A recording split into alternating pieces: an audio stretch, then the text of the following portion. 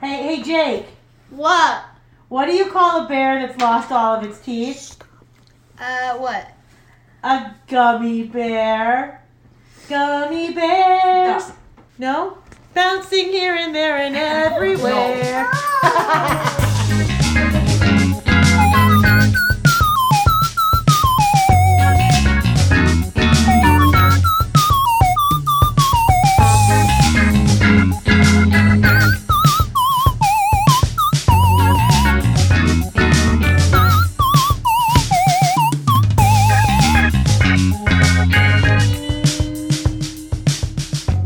Hello, everyone, and welcome to the Engaged Family Gaming Podcast. My name is Stephen Dutzman, and I am your host. And this week, I am joined by three whole people. It's crowded in this Skype call. First, I am joined by my permanent co-host, Amanda Farrow, the Princess of Power. How are you, my friend? I'm pandemic terrible, but I am glad to be here, if nothing else. Yes. This is a highlight of my week, as always. I am glad that you are here. I am also joined. This is going to be an interesting week because it's a video game week. I know I promised board games last week, but we had some content was released on the internet that was like super important that we just needed to just swap the whole schedule around. So we have a special guest, but we're bringing back our board game co-host, Linda, who is Amanda, the mistress of magnificence. Otherwise Mom. known as Mom. And she is here because she has the education chops, because I'm just a dude who yells about video games on the internet, and we're talking about education stuff. So we thought we'd bring the teacher, because the three of us are joined by Carrie Engel, who co-wrote a paper called Learning with Digital Games, a guide for educators and parents during the COVID-19 crisis. Carrie, how are you? I'm good. The Fire Nation is not personally attacking my home as Amanda's, so not too bad. Yeah, I mean, way to listen to the podcast before you came on and know because I completely, as I was going, remembered, did I tell her about the Fire Nation thing? Thank you. The Fire Nation is not attacking all of us, but it is attacking I'm sorry. It does suck. That's okay. But you co-wrote, Carrie, this amazing paper that all three of us have been like digging through and really kind of, grabbing at for I sent it to them on Thursday. I was like, maybe we should prep for this one. Sometimes we just fly by the seat of our pants inside baseball. Sometimes I don't prepare at all. Y'all know that, obviously. But this one I was like, no, we should prepare. And so we're going to talk all about how you came about the decision to write this paper, you and your co-author, and we'll go into some of the games because I think it is super cool, and obviously there will be a link to it in our show notes and a blog post on engagefamilygaming.com authored by you because you just sent it to me 5 minutes ago. Awesome. I'm so happy to be here. This is going to be exciting. Yeah, this is your first podcast, you said. Yes, I am a podcast newbie. Don't worry about it. So am I. So it's fine. But you've been listening to podcasts. Do you have any other podcasts other than mine, which is amazing? Any others that you like to give a listen to?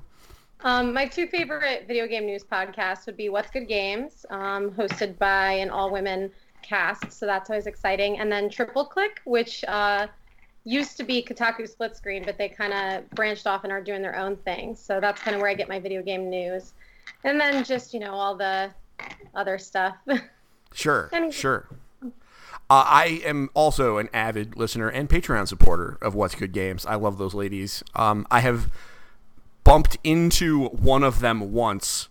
That's a show for off the air, but I almost took Britt out at E3. We were running through the hallways and crashed through doors, and she's high energy, as you can imagine, and it was basically like a fighting game match. And then I didn't realize who it was until she was pew, down the edge. It was pretty funny. It's fine. I wouldn't have fought her. She'd have kicked my butt.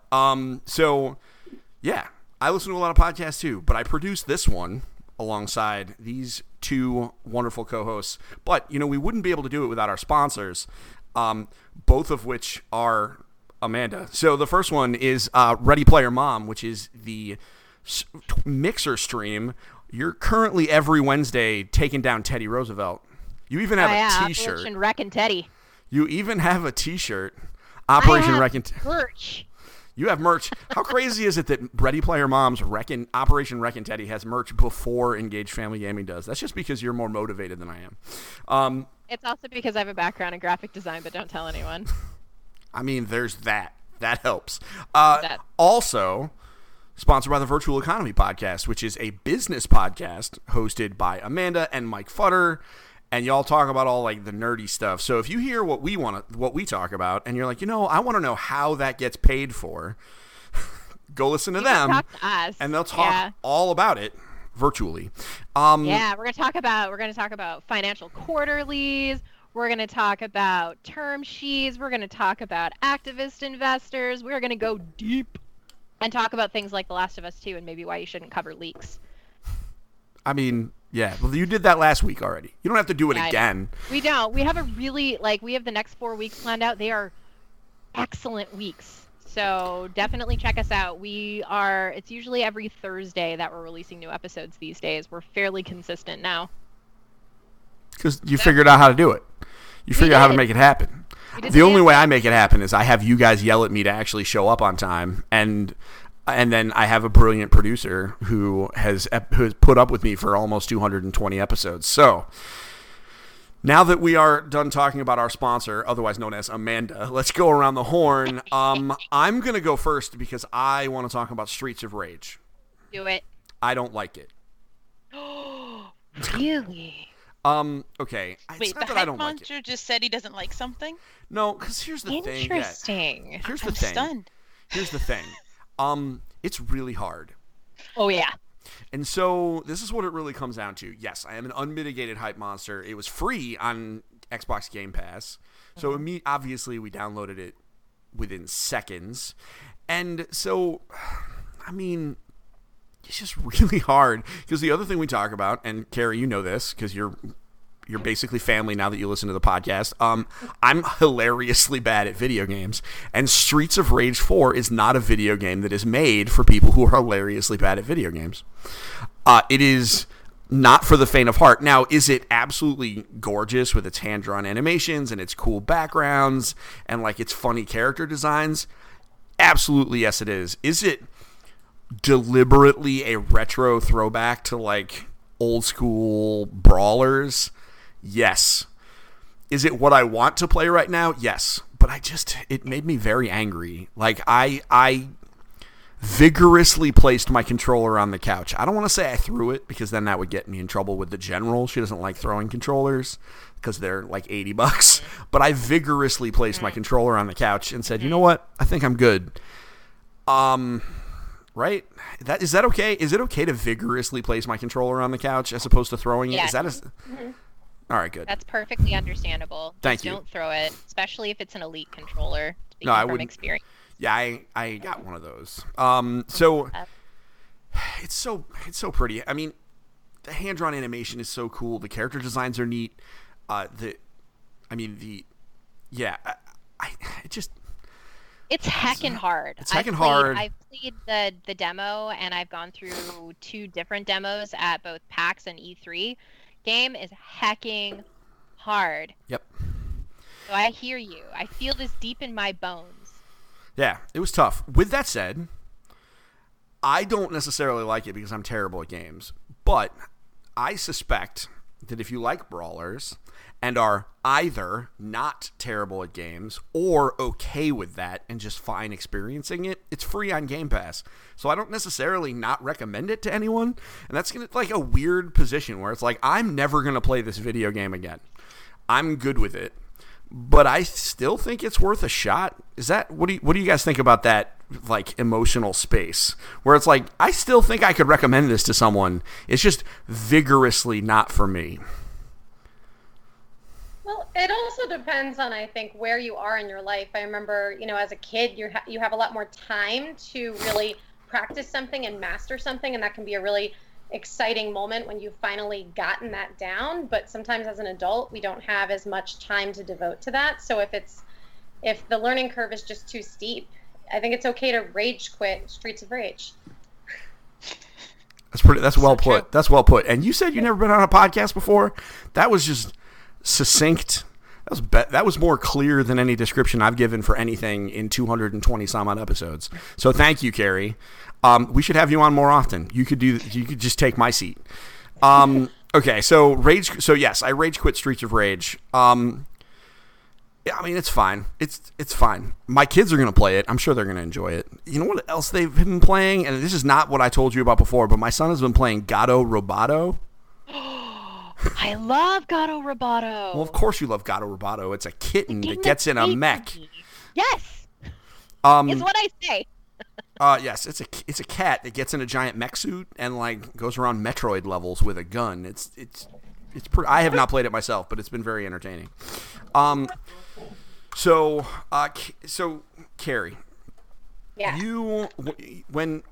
because I tweeted at you after your content found its way to me. Thank you to the good Dr. Regina McMenemy for seeing it and sending it to me. You and I talked a little bit, and you were like, yes, I have been listening to your podcast and enjoying the content about Animal Crossing because I love Animal Crossing. So, if I may, would you like to talk about how many hours you put in, or do you want to talk about how many bells you have spent on your loans? Which of those is the least embarrassing number? I do have all of the upgrades to my house, but I haven't paid off my basement because why? But I have put in over 200 hours, which is not as much as some of my friends, so I feel like I'm in the clear. Listen, man, it's a good video game. That's about as much as I put in as well. Mm-hmm. And during the Fire Nation attacking, it definitely is a different scenario. I think that they intended it to be played. I did play New Leaf, and that I kind of would play a little bit just here and there, a little bit after work. But now it's a lot easier to just kind of pull aside and take a break during the day. Yeah, they definitely did not plan for this. And I think the game is already showing the strain because they weren't ready for... this game was intended for appointment gaming, right? Like when we talked about this on the show when it was announced, Amanda, right? Like we talked about, this is going to be great. You can play for like a half hour a day. It's going to be perfect for, adapting from like mobile gameplay where it's like, I only play this game for like 20 minutes and then I stop and then I go in. They were not ready for people who have no jobs right now because they physically can't leave their homes to play for 13 hours a day. And I have not put that much time in. Largely because I went back and resubscribed to World of Warcraft. If it wasn't for that, also 3 Switches and 5 people that want to play it kind of hurts that. But what do you, when you say why pay off your basement? Why is that? Is it just because you don't need to? This is end game stuff that I've never I don't know that I'll ever understand. There's no further upgrades once you pay off your basement. So I think that once you pay it off, it's like 2.5 million bells to pay it off, and then once you do that, you get free customizations to your house. But it only costs 5,000 bells to customize it. So like, how many times are you really going to customize your house to get your 2.5 million bells worth? I'd rather just put in some more bridges and inclines, or go shopping. That's sure. Fair. Sure. So I've been trying. I started, and I'll be honest with you. I haven't turned Animal Crossing on ever since Animal Talking started on YouTube. Like basically I had this dream that I was going to build a podcast studio in the basement or in the side room of my Animal Crossing house, and that I was going to have Amanda come over and we were going to record a cute podcast, talk in my, and then Gary Whitta, that bastard, decides to come on this, and I mean that with love, but he would be okay with it, I'm sure.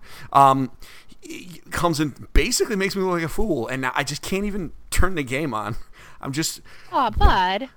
Mainly, that's the excuse. Mainly it's because until May 18th, you get double reputation gains in World of Warcraft, so I'm focusing. But, man, my kids... But it's priorities. Linda's like, wow, dork. Dude, I've known you for almost 20 years. Nothing surprises me at this point. Nothing surprises me. You've seen me... Linda has seen me freak out over dropping literal popsicle sticks underneath a cabin. She's seen me in tears because of that. So we LARP, Carrie. That's the joke there. So I'm that level. So if you want to, And he dragged me into that level, so it's fine. I did. So I'm next. You are next. When we finally can hold events. Fire Nation. So with Animal Crossing, do you have like a theme for your island? And this is a question for the whole panel. Like, how are you going about decorating your island? And do you have to share it with anyone, Carrie? This is a real important question. Are you sharing it with anyone, or are you by yourself? I am sharing it. My husband and I are sharing it, and we're actually having a good experience. And I think what makes it a good experience is that I am the Animal Crossing fan, and he is just a casual observer who probably wouldn't play under different circumstances. But it's kind of nice because then he's really invested in it. So when I'm talking his ear off about like, oh, what if we put a little pizza cafe over here? Or if we decorate this villager's garden this way, he's actually invested and helps me curate some of that. But I don't have a huge super theme. I'm not the most creative person. I'm just kind of winging it and having a good time. Awesome. Amanda, do you have a theme outside of the fact that you need every article of clothing that they code into that game? I mean, yes, of course. And also I get all the pro patterns the pro designs. I'm very into downloading pro designs. Did I send you the Yuna and Tidus ones yet? What? No. I thought I did that. No. I'll find those. You need to text that to me. It needs to go on my Pinterest board. I have an Animal Crossing Pinterest board of inspiration. It's like Animal Crossing Inspo. I get real excited about it because I really like outdoor spaces in my game. It's been inspiring me to, zhuzh up the outdoor spaces in my house. So anyway, the theme of my island is I'm looking to strike that balance between the harmony between having a bunch of nature, like there's flowers everywhere. I have a grove of my fruit trees. I've got a playground, a basketball court. I've got a cafe. So I'm trying to make it super accessible so that when people come to my island, the first thing that they see is they see these beautiful flowers, this waterfall. My house is right there. And it's gorgeous. And then there's the cafe. So I'm trying to make it very friendly for my visitors. So it's striking the balance between very natural and cozy. Cool. The fact that you were immediately able to jump into a 30-second to a minute long description of your island's aesthetic is probably the most Amanda thing I've ever experienced. You were just ready. I know. I feel like we need to. Game. I feel like we need to make that a pull quote and just have that be the advertisement for the episode. Are you ready for more of this? Got stuff about Animal Crossing. That's right. It's absolutely. So yeah, man, Animal Crossing is really good. I'm gonna play it. You know who's been really figuring out how to play the game is my daughter. Of course. Who is this is obviously her first real Animal Crossing. She played New Leaf a little, but she's finally figured out to. So in the beginning, she just wanted to spend money on clothes and stuff. So she just bought everything and just dropped it on the ground. But then she realized and I don't know what flipped the switch, but then all of a sudden she was oh, so I can have more storage in my house if I pay it off. And then immediately she just went on a fire sale and just being nope, I don't think I'm ever going to need that, and just sold everything. And so now all of a sudden she's crazy paying Tom Nook to try and get this giant house, and it's very interesting to watch her all of a sudden learn how to that money has value. It's a really weird and this transformation took place over the course of 2 days, where it was that's a real good face he's got. Where it was hey bros, could you just come back? I don't know. I'm getting ready to text him Yeah. Pulling out my phone right now. Let's see if he unfreezes before I get a text. I'm out. here. Oh, there it is. I'm here. There you are. You see I'm here. What's funny is y'all never froze for me, but I froze for you guys.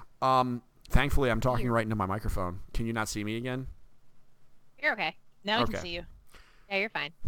Okay, good. So, yeah, Maggie all of a sudden learned economics is the moral of that story. She was spending and had nothing every day and was trying to beg her brothers for money, and now all of a sudden she's obsessed with it. and just wants to pay off her loan so she can have this giant house. It's very interesting. I don't know if it'll carry over to real life, but, we'll see. We'll see. And Evan has figured out the stock market. Oh, hi. Now he's just all in on the stock market. This is the first week that I haven't done turnips.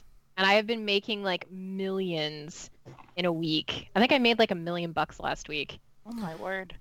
Well, that's because you've been using your internet connections and finding people that have like 600, right? Yeah. I mean, that's what can that's I say? what that's I what have it's a lot for. of contacts. That's what it's for. Next time you find somebody with like 600, could you let me know and introduce me so that I could have, I could send Evan over. So anyway, stock market. I feel like we need to write like a guide for it. I can write that guide. I would love you to, but you've indicated that you are very busy, so I'm trying to avoid giving you more work. But if you have a moment, please, yes, I will happily take guides for a little website. You might have heard of it called EngageFamilyGaming.com. So, and so you said something before we go off of Animal Crossing, and I know people that listen to this podcast and don't play Animal Crossing have got to be like, oh my God, I hate these people. But we're going to do this because you said something that I thought was really interesting. You likened Animal Crossing to an MMO. And you likened it, and I was like, wow, that's such a good idea. I'm just going to declare it as truth because somehow I'm the arbiter of such things. What makes you think that? It's very geared towards logging in daily. If, between the Nook Miles plus daily quests, being able to acquire things that are seasonal because you will miss things if you aren't logging in during certain time periods. If you wait too long, Steve, I hate to tell you, when you log in, your villagers might be passive aggressive towards you if you haven't seen them in a while. Well, the only good thing is I am the second citizen on my oldest son's island, so I'll be safe. He's been playing regularly. That's good. But yeah, and then it's all just kind of about having a little bit of stuff and then playing the game in order to acquire more impressive gear to impress your friends, and then using that to continue turning it around and inviting people over is really just how hard can you flex about gold roses and big houses. And so. All right. Some good flexing. You're not wrong. I mean, I love that you called them daily quests because I thought that I was being super innovative when I referred to them as that. And my kids were like, Dad, they're Nook Miles Plus. I'm like, no, guys, they're daily quests. I've been doing this for a long time. So, So again, that'll kind of button up our Animal Crossing talk for today, and at least for next week, because next week is board game week. But we'll probably still find time to bring it up. Amanda, a game came out literally today. Literally today. Which is Tuesday for those of you who are wondering what day it actually is. It's called Wintermore Tactics. And so I was watching the trailer for this game because you and I both got the same press release email, I'm presuming. And I thought immediately, I was like, this is the most Amanda game I have ever seen in my life. And then we came in and we were preparing, and you were like, wow, I bought this game. And I was like, yes. So tell us about Wintermore Tactics. So I had a chance to check out the Wintermore Tactics Club demo when I was at PAX East, the very last video game conference to ever exist at the moment. Thank you, Fire Nation. Thank you, Fire Nation, for attacking. So the general gist of things is that you are playing as this girl, and you are a part of this club that is like a D&D club, essentially at this charter school. And this D&D club is like, there are two different parts of the game. There's like this narrative portion of the game where you got to go around and talk to people and figure out what's going on with your club, and you have to deal with like bullies, and I think that these kids are like in either middle school or in high school or something like that. But it is super cute. It's really wholesome. I love the art.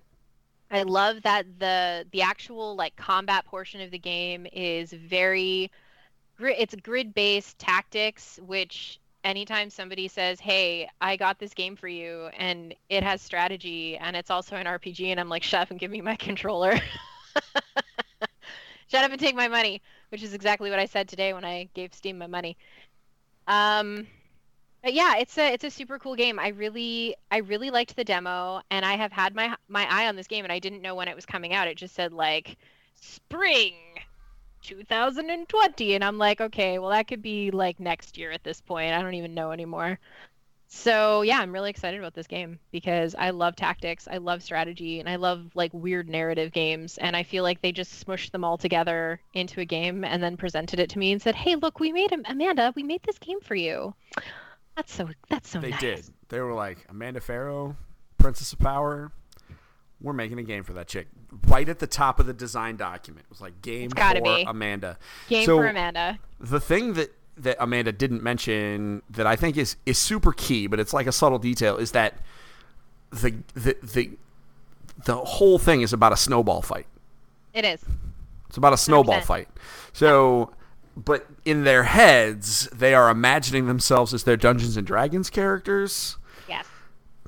And I have wanted to play a strategy game about a snowball fight for years. And Linda, I don't know if you saw it. I posted this on Facebook a number of times. I've said, hey, any of you out there looking for a real winner of a game idea, make a real-time or turn-based strategy game about a snowball fight, like a neighborhood snowball fight. I don't know why it hasn't happened yet, and I guess this is the closest we're going to get. But tell me that wouldn't be cool as gamers. Like a real-time strategy game about like a bunch of kids in the neighborhood like participating in a snowball fight. Picture like Gears Tactics, but it's like the crew from Recess Oh yeah. That is throwing exactly snowballs it. at each other. Yes. That's a the game. brilliant way. That is a brilliant way to describe Gears this. Tactics I love with that. Recess. Send tweet. That's the tweet. That's the tweet. I That just did sounds it. really fun.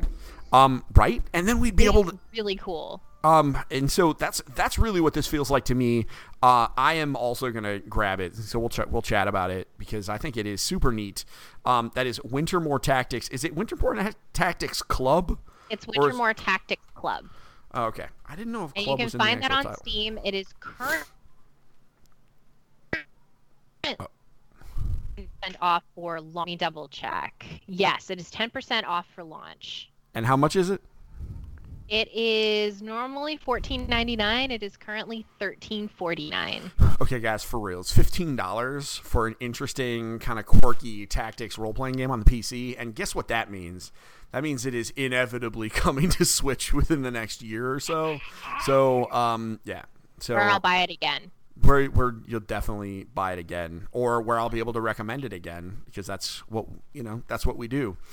So, we went around the horn. Linda, your boys playing anything good while you're stuck in the house with them? I know they've been doing their Zoom karate classes. They've been doing the Zoom karate. They have been Minecraft like crazy. They are just going to town and building all kinds of fun things. They found some new YouTube videos that had things. They're explaining it to me in its words, and I don't really understand, but I'm actively listening and doing okay, so I mean, I'm actively listening. I have no idea what they're talking about, but they're very excited, and so that's what they've been really focused on. And then John's been doing the Final Fantasy, so I've been watching him play that a bit. So Isn't it pretty?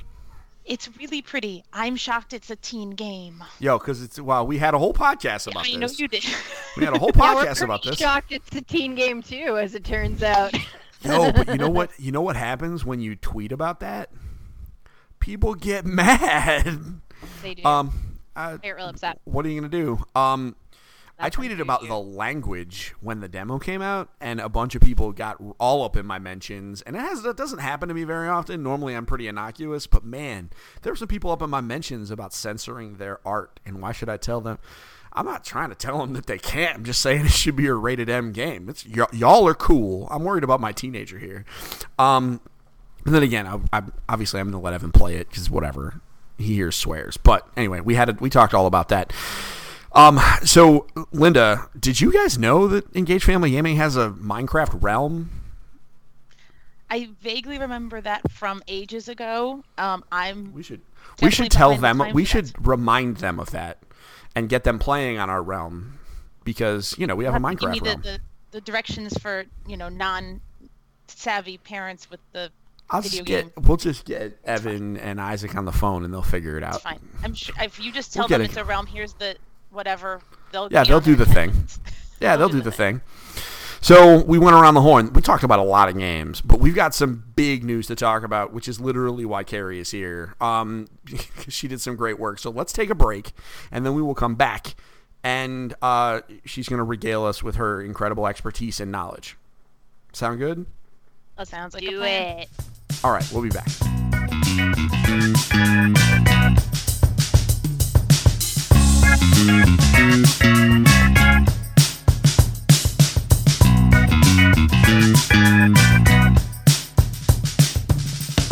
Hey everybody, this is Steve. I'm the host. If you like listening to this podcast, you probably like some of our other content too. You can find that all over social media. So make sure to head over to facebook.com/engagedfamilygaming. Perhaps you might like to see some stuff on Twitter by going to twitter.com/EFGAMING. Or maybe you just want to head on over to Instagram and look for Engaged Family Gaming there. See you later, guys. Bye now.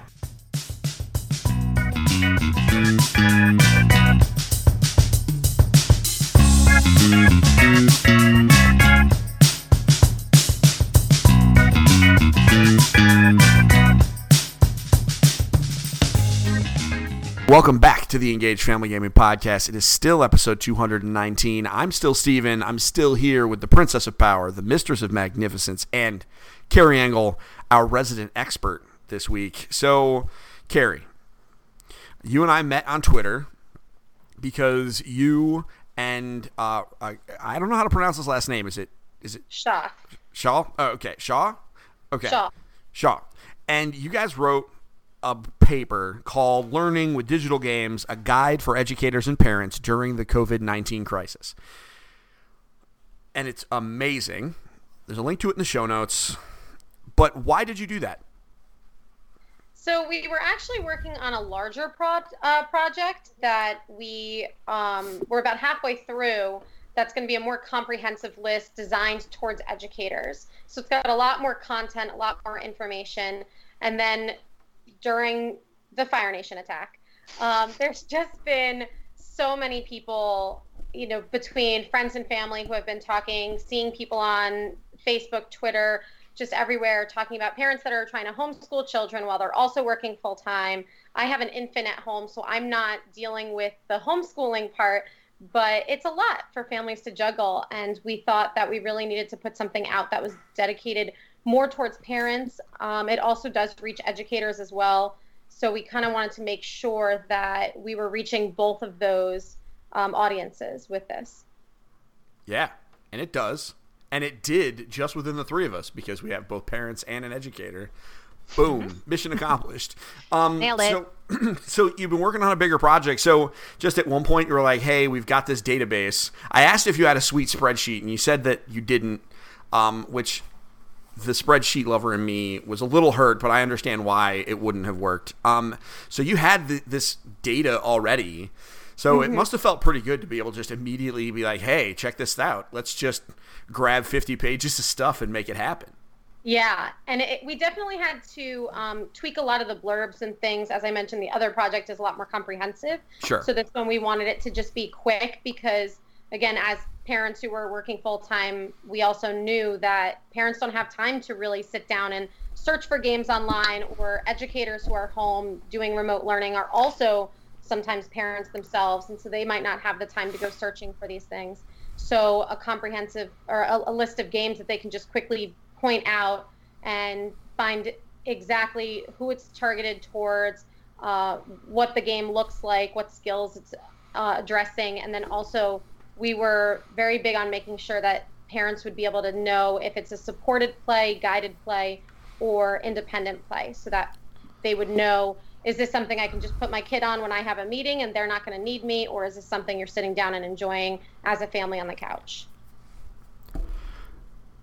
And I don't know about Amanda and Linda, but I really appreciated that distinction, because that's something that, as someone who talks about games for families to play together, that distinction of like supported, etc., like I had never put that into words, and I am comfortable saying that I'm going to use that regularly because you put into words very succinctly something that I just hadn't been able to kind of put out there, which is why you're the expert and I'm the dude who yells into a microphone. And so this list, I went through it before I even tweeted it, you guys. I was like, this is the coolest thing. How has the reception been outside of, us, the three of us shouting at you now? Has the reception been pretty good? Yeah, we've gotten over 500 views on it so far. It's been shared around a bunch. We've had a lot of people tweeting at us. And then also just, it goes out there via friends and family, and then kind of 6 degrees of people hearing from people I maybe haven't talked to in a long time saying, hey, that was a really cool, useful guide. I'm glad that you made it. I found something for my grandson, or whatever the story is. My mom calls Facebook the grandma network, so she put it out there and it reached a lot of grandparents. She's not really wrong. Nice. Yeah. She's not wrong. Definitely not wrong. Not wrong at all. It's been really nice hearing a lot of the warm reception. Good. That's a warm up for when you put out the bigger project and get you ready for some of the press there. Obviously, you'll have to come on again when that comes out so we can talk about it even more. So, Linda, I threw this at you and was like, hey, smart person, I'm not smart. What do? And she was like, oh, I'll read this and I'll come up with some questions. So I'll sit back. Linda, why don't you guys talk, like smart person, and I'll just bask in the glow of the IQ. Wow, that was a high standard that just got put out there. So since Steve sent it over to me, I've combed through it both for this, but as through the lens of a parent and also the lens as a primary teacher. And there was just so much. It was a lot to go through. I can't even imagine you guys going through and culling through all the resources out there. And that was really my first question. There's so much. There is just so much out there. Was there a strategy or a tool or a way that you honed in to find these and highlight these particular games? Because the pool out there is just daunting. So what was your approach to start to bring it down to from a zillion to 40? It was a lot of playing games, so not a downside there. And we basically would boot up a game, and a lot of them we were able to curate just from links that we've been both honing. Ryan and I are both gamers at heart, and we're also both educators. So, I do work in a public school system in Baltimore City, represent. I'm constantly just throwing games onto a Google Doc, things that I can check out with my students. And so the way that we would do it is we would boot up a game. If the game had too many ads that it was just unbearable, or there were technical issues right off the bat, or if it just wasn't fun, we would just scrap it. So if it's not going to engage me as an adult within the first 2 minutes, then it's not going to engage a child. So in that case, it was just gone. If the directions were way too complicated, that it even took an adult time to really... There was one game I played, I felt like I needed to look up a walkthrough for... Like, this can't... So that was... Right. It was also how we kind of came up with the guided, supported, and independent play. We would think to ourselves, if I were a child playing this, how would I be able to approach it? What's the tutorial system like? And as we would go through the game, we would come up with not only the skills that it's addressing, but exactly how it's addressing those and what kind of mechanics it has that would engage children and learners. Wow, that's a daunting task. Totally interrupting, but just I'm curious, do your kids know that you're a dork like us? Yeah. Do the students know? I used to hide it, and then I would sometimes let it slip, but this year I looped with my children. So I taught 5th grade last year, and I'm teaching 6th grade this year. So I have the same kids. So day one, they know, and they've been bugging me for my PSN name. And I usually tell the kids I'll give it to you on graduation day. Usually they forget. But I couldn't give it to any of them last year. So they've been waiting for this year, and now, we're not together right now, so it's hard, but yeah. All right. Okay. I just was curious. I didn't know if you were like out to your kids about your nerdiness. Yeah, you have to really gauge the class you have, because some years I get classes where they're just not into that, so I'll kind of keep that aside. But this year I have a really cool group of kids. We all give each other anime recommendations. It's wonderful. Oh, that's fun. That's extremely dorky, and I love it. You definitely got a bunch. Waiting for it. Also, send me anime recommendations. Oh, I will. My kids will get you a list right off the bat. Oh, that's fantastic. That's up there with the day about 3 months ago that I might have stopped my entire lesson because one of my students was writing about Avengers and he had something wrong and I had to stop, and we had this whole discussion and the poor paraprofessional in the room is like just looking at me like, what is this? I don't understand these words you are saying. It was really cute. That's adorable and I love it. So we have some of those nerd moments too. So shall I do another question, Steve, or do you have something? No, I interrupted because I was curious as to that dynamic. I don't know that. I like to think I would be able to keep my dork flag from flying. The people at my work have no idea. At my day job, they have no idea about like the what corner of the dork forest I live in. Like, I think they suspect that like I play video games, but I don't think they have any idea how deep it goes. Wait until LARPing happens again, and the few of them who have friended me on Facebook start seeing me tagged in pictures. Oh boy. Anyway, so Linda, why wouldn't you just fly that high, dude? You got, as Carrie said, you got to read the room, and in some places, it is. Respectfully, you worked in games journalism for a bunch of years where all y'all people were a bunch of dorks. My people, prior to that, I also worked in an oil sands mine where I also let my dork flag fly. Well, you're a stronger human being than I am. Let me tell you about, there's a guy, and I'm not even joking. We had a whole thing because he was live streaming the Masters on a laptop at his desk. That is a golf tournament, for those wondering. Because he was very concerned about his scores and his bets and everything. So, like, that's the kind of office I'm in. He was calling. Yo, listen, he's as much of a dork as me. He just won't admit it because he's dorky about something else. But I just don't fight it. I just let it go. They know that I am more progressive than they are. Oh, and they also there's know the clincher. And they know I hold office hours where, like, for an hour during the day, they can ask me questions, and I've explained to them all sorts of things like pronouns and what else did I explain once? Just like all sorts of stuff, like what you call someone if they're unsure of their pronouns. And I was like, well, you could use they. And it was like, it blew their minds. Like the top of their head just went and hit the ceiling. And I was like, guys, this isn't even that hard. Like, that's a word in our language. So anyway, no, they don't know that I'm a dork. I mean, they suspect it. It's not hard to tell if you look. But anyway, Linda, go ahead. You had more questions. Right. I do. So I'm going to do a deep cut with education. So I'm going to ask a standards question.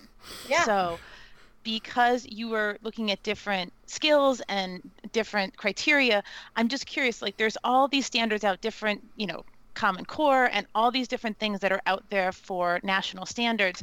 Did those factor into some of what you were doing? Is aligning to standards something you have in the back of your mind, or is that something that it's such a big thing, it's too much, or it's too complicated?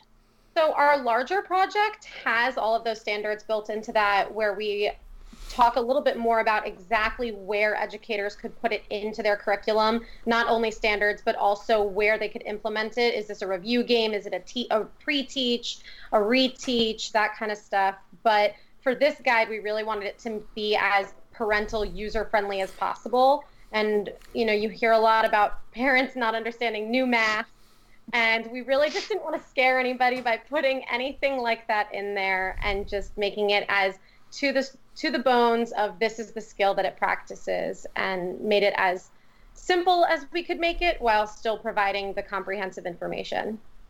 And that's really great to know from the educator perspective that that's in the background.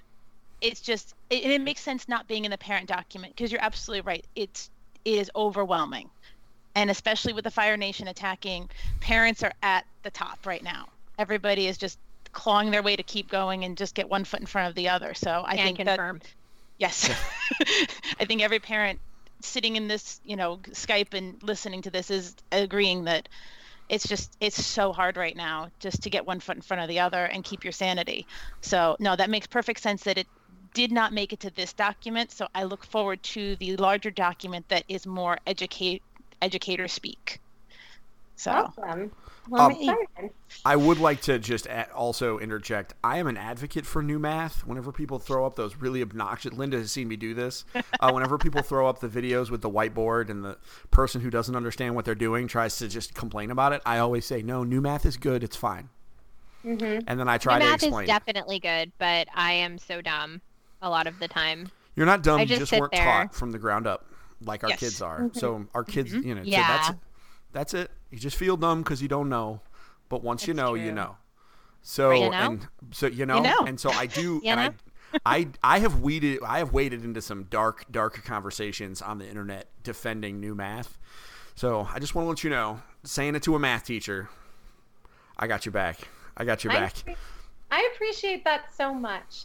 Especially, I think the one thing parents aren't comfortable with is that new math is really just a bridge to get to the old math. The end result is that we want them to be able to solve things the way that we all learned to. So parents at home, if your kid is trying to multiply and they're telling you it goes a different way, teach them the way you know. It'll work. Right. I explained to my first grade parents because we're doing so much number breakdown and number concept building. And I try to explain, like, when we learned an algorithm. Do this, do this, do this, you get your answer. Don't ask why, just do it. And now I'm asking why so much more. And I think it blows parents away when I tell them that I will do a lesson and I will say to them, I don't want a number yet. Tell me your strategy. Mm-hmm. And it blows their mind that there's so much more talk about. Valuable. It is. That's legitimately so much more valuable because you're not creating these little mindless automatons. You're creating, you're helping to shape the minds of children that are going to be able to think creatively and think laterally. Yeah, yes. Exactly. The strategy portion of this is enormous, and I'm really enjoying that approach as a parent. And I mean, the school system in Canada is a little bit different, and it differs from province to province. So I barely got to experience it as a parent before I moved to the United States. But it has been really interesting to see how education has completely changed, and for the better. Definitely for the better. It's so much more inclusive. It's so much more friendly to, I would have really responded to that as a kid. I would have responded to no, it's not an algorithm. It's not just rote memorization. It's actually a strategy. And I'm like, strategy? Go on. 8-year-old Amanda or whatever. But instead, I was horrible at math because it was taught the same way to everybody. And I'm like, but my brain doesn't work like that. So I love this. Continue this nerdy talk. It is fascinating. I love it. Well, and this is where video games can really help. So there's one game on the guide called Mount Multiplice. Yes. And it really addresses the area model, which is just from my experience teaching 5th and 6th grade math, the area model is the one that in that 3rd to 5th grade range, parents really seem to struggle with, because to a parent who knows multiplication, the standard algorithm just makes sense, it works. But to a child, it's a really complicated skill. So Mount Multiplice really takes the area model and breaks it down so that it's nice and easy for the kids. And as Linda was saying, it breaks it down for them to be able to understand. It's not just looking for the answer. It's looking for how many groups of 5 are you making? How many groups of 10 are you making? To really understand what multiplication is in order to be able to find that answer instead of just that memorization. I would even encourage, if there are parents out there who want to, learn more about the area model, Mount Multiplice is an independent played game. You can just jump right into it, and it really does explain that skill to you. And it's on the web. Yeah, no, that and was it's on the web as linked to by the article that is also linked to in the show notes. All those links were fantastic too. I was going through, and I don't have a Steam account. There's a few of the platforms that I don't have access to. I don't have an Android. I have an Android, not an Apple, so there were some things I couldn't get onto. But there's so much that are just web-based. So you can, almost everybody can log on and get those, and very few of them you needed to sign into. A couple did, but most of them were just, you can just get right into it. I love that you were using a couple of the bigger platforms like BrainPop and pulling out some of the really quality ones from that. With those bigger platforms, I mean, there was a couple you had in from ABC, you had some from BrainPop. You teased out some of the highlight ones. With those bigger platforms, what made you choose to highlight certain games within a bigger platform versus the bigger platform like you did with Starfall? It really just came down to if we felt like there was something that is, so as educators, we know that there are certain skills that are commonly being taught during remote learning. Multiplication is such a core concept in so many grades in that intermediate area. And it's also something that can be taught remotely, whereas some of the other skills, such as geometry, if you don't have protractors in the homes, it's not really something you can do over remote learning. So a lot of schools are focusing on things like multiplication. So kind of pulling out those and being able to say, like, this game really targets a lot of the skills that many schools are focusing on. Same thing with anything that was fluency based for the primary grades. We wanted to make sure that those really got highlighted. Okay. That was really neat, because that was one of the first things as I'm going through, I'm like, oh, this is BrainPop, or, oh, like, because I recognized a couple of the larger platforms, but I was floored with how many I'd never heard of. You guys really pulled out some amazing choices. Now, of course, I'm not proficient with the older grade things anyway. My oldest is in 6th grade now, but I mean, my brain's in primary. I've been teaching 1st grade for 18 years. So I'm very much got that primary centric focus. But it was just really interesting to see the choices of what you pulled out. With the upper grade things, obviously with middle and high school, you can really delve into such rich content and really get in. And there's such a wide range of topics and content. Was there a special challenge with those older grade games to focus on because of the scope of what's taught and how broad it is? Yeah, what I found challenging for that is because I've always been so intermediate focused. I've always kind of taught in that 3rd through 6th grade range. There were some higher level content things where I had to even just phone in a friend and say, all right, can you explain this immunity game to me? Because I'm going through, and that also allowed me to be able to get a better idea of tagging it based on supported or independent or guided, because as somebody who hasn't taken any higher level biology since high school or college myself, then it kind of gave me a chance to say, okay, well, what is this tutorial system like? How is it teaching someone who may not have as much prior knowledge or limited prior knowledge? So being able to look through that lens. But that was definitely a challenge for me, is working outside of my comfort zone. And with primary as well, I definitely felt like I needed to think in a different lens when I looked at the primary things to say, okay, well, what would a kindergartner be able to do independently, and how helpful is this to a kindergartner? Yeah, it's such a huge range looking at that whole spectrum of education like that. All right, Steve or Amanda, those were my big questions. Did you guys have anything else to throw out there? Yes, I always have questions. But Steve, if you have questions. Oh, I've talked plenty. So Linda's the teacher. I am the dude who yells into a microphone. You're the actual journalist. So why don't you ask the questions? And I have some things that I'm going to say, but I'll go later. Okay. So I'm really interested in the rubric that you used to determine, which games go where and why. Like, the classification to me is just really, really interesting. I know we talked about it from a standards perspective. Let's talk about it from a data perspective. How did you, what were some of the biggest challenges that you encountered when organizing the data and having to categorize it and classify it into its various taxonomies?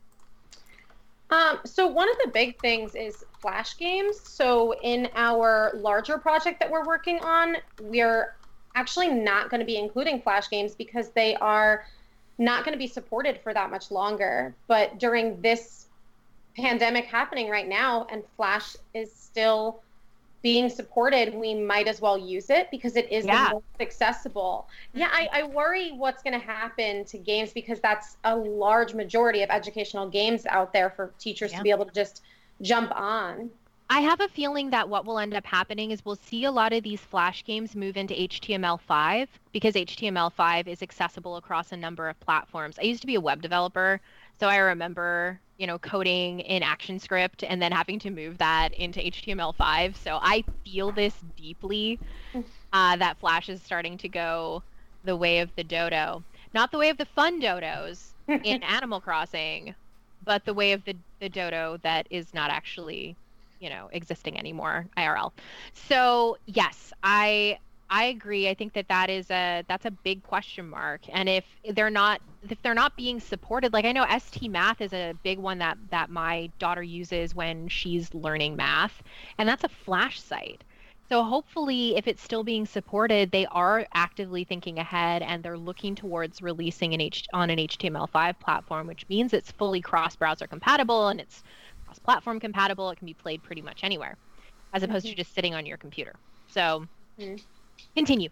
We also tried to make sure that we had a lot of variety. As Linda mentioned, there's a big variety in accessibility among families. So making sure that we had a certain number of Android games, a certain number of iPhone and iPad games, a certain number of web-based games. And then we really tried to hit things that were also on consoles. So some of my personal favorites on there, Human Resource Machine and Scribblenauts. The two of those are available on almost everything. So it's almost impossible to not be able to access it. And they're both just Scribblenauts rules. Yes, I love it. So hard. It's so good. Agreed. And Human Resource Machine too, if you haven't had a chance to play it, it's made by Tomorrow Corporation, which is the same company that did World of Goo, and I think they did World of Goo. Oh, that's fantastic. And My Little Inferno, which was a wacky, fun puzzle game. But Human Resource Machine is a coding game. So it's very quirky, it's very fun, and it really puts you you start working in an HR department, and they have you doing busy work, and so you're trying to find ways to make it faster. So you start to eventually do loops and procedures and kind of program the little employee bots. Little Inferno is quietly one of the darkest video games ever released. And fun fact, Amanda, have you ever played Little Inferno? I have not. I've heard of it, but I've never played it. Dude, is it another game that was made for me? No, I mean, maybe. No, the thing. So Little Inferno, Linda, are you familiar with Little Inferno? No, I don't know Little Inferno. So fun fact, this is one of Maggie's favorite games. So Little Inferno, the Little Inferno is a toy that is delivered to children. And the Little Inferno, they live in a world that is an eternal winter. And in order to keep warm, you have to burn your toys. And so it's very dark. And so the idea is you have your toys and you throw them into the fire, and then you can click on them and then they burn. And the idea is there are challenges where you're trying to make specific combinations. And so it's a lot of wordplay and puns and like puzzle solving. And as you complete each catalog, they give you another one. And as you burn stuff, it gives you gives you currency. And then eventually you buy all the stuff and then you find out what's really happening. But yeah, so it's very it's very Tim Burton dark. It sounds like it. And so, and isn't Human Resource Machine, Carrie, they're in the same universe, correct? Human Resource Machine and Little Inferno, they're in the same canonical universe. Yeah, there's some sort of connection in terms of the storytelling there. Yeah, and it has a lot of the same humor. Yeah, that company is really weird. Amanda, I'm shocked that you haven't played Little Inferno. I don't know. Excuse me. I can't play everything, man. Like, do you know how many games I have? Just in my cabinet. I do know. I've been to your home. I actually have seen that cabinet. You have a lot of video games. Trust me. It's just, it surprises me that you hadn't played that. Excuse me. I'm coughing on myself. So in your In this book, basically, that you wrote, there are, with all these different, obviously they can be broken up into the 3 categories, right? So what is your favorite among each of those categories? Primary, intermediate, and secondary. Ooh. I'm gonna make you choose favorites. I'm a hype monster, so I'm gonna make you make the tough decisions. I can definitely make the tough decisions, but it's tough because there's just so many good ones out there. So I won't mention Scribblenauts and Human Resource Machine again because I already did. For intermediate, I'm gonna say 2. They're my personal favorites that I use in my classroom. So Prodigy, if you haven't heard of it, it's a really popular one. So a lot of teachers use it. A lot of kids are on it. But it's basically Pokemon with math. So the kids they play a wizard, they run around and take quests from NPCs. There are seasonal things. It's got some MMO type elements to it. They get a little home base they can decorate, and there's creature collecting. But what's cool is when they get into the turn-based battles with the creatures, they have to solve a math problem. And when it pulls up the math problem, it has all of these really interactive resources for them. So if they are still using the area model, they can pull over bars that allow them to put a model together. If they're doing something with fractions, there are fraction bars that they can pull over. So it's really wonderful. And if they're a higher level learner, they can just put the answer in and go. And what's really great is if they get the math problem correct, their attack will hit. If they get it wrong, they miss. And as gamers, we all know, if you miss enough, your character's going to die. You're not going to get the experience. You won't level up or get the loot. So they're really incentivized in order to get the answers, which is really a wonderful thing. I love that it's got the digital tools at their fingertips, too. A lot of platforms don't have something right there for them. And especially because a lot of standardized testing nowadays has it built in there. So this gives them the practice to use that.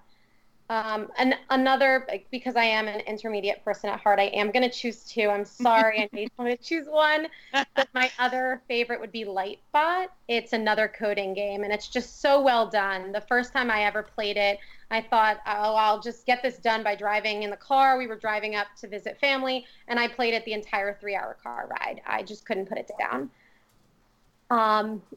Secondary and primary are a little harder. For secondary, I would say Argument Wars.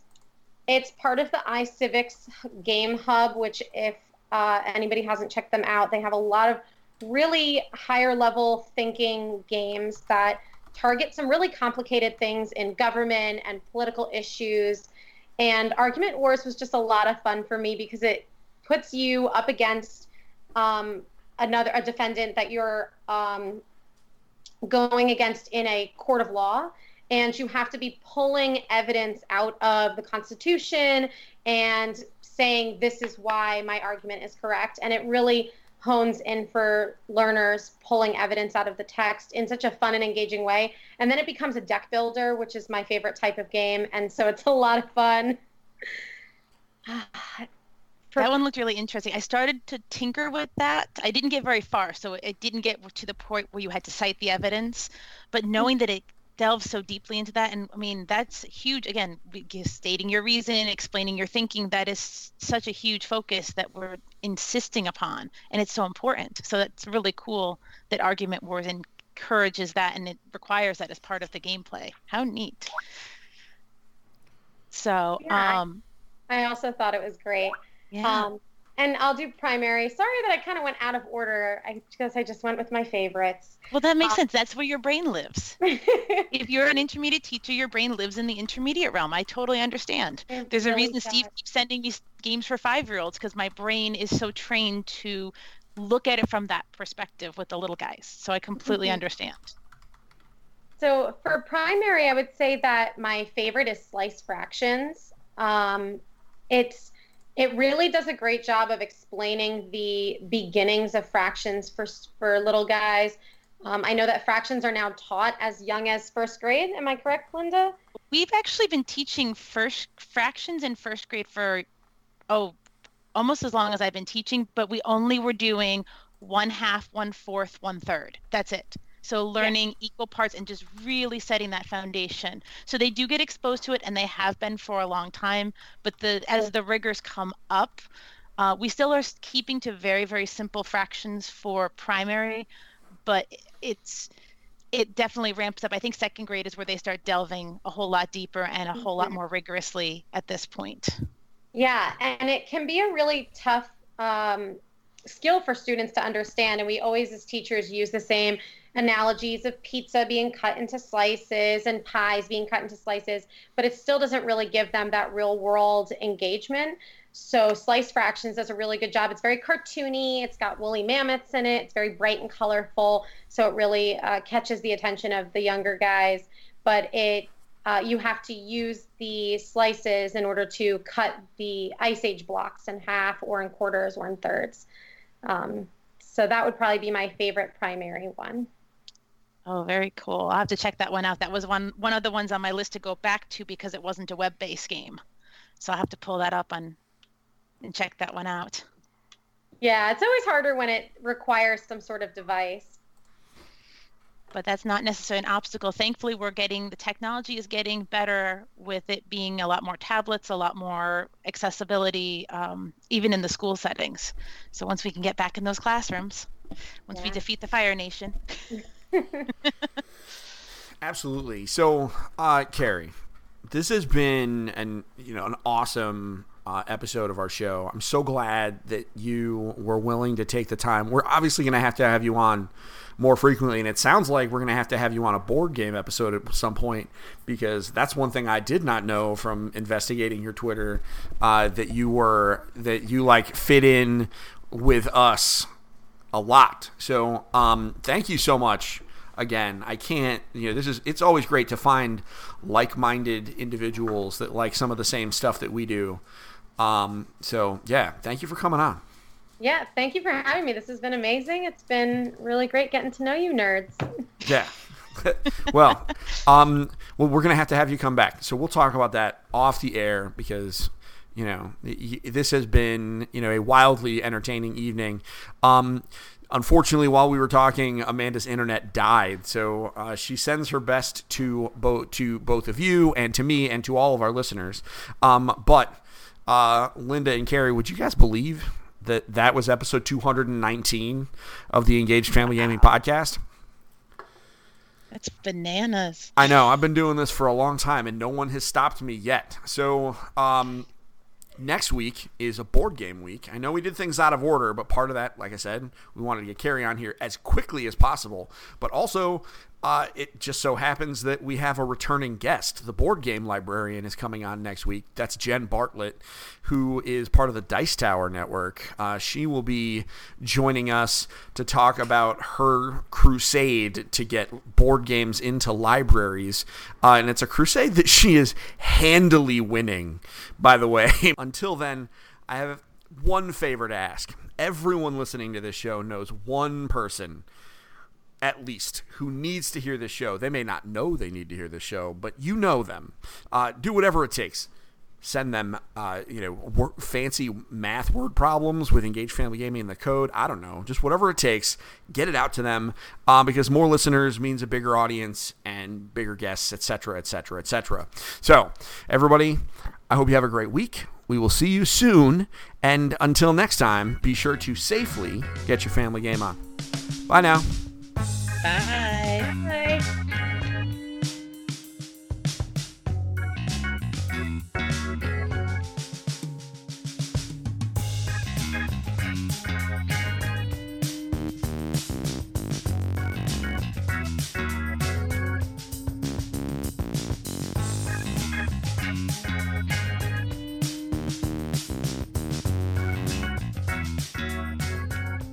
Music for the Engaged Family Gaming Podcast is Android Sock Hop by Kevin MacLeod, and audio production by Six Pack Nerds Productions.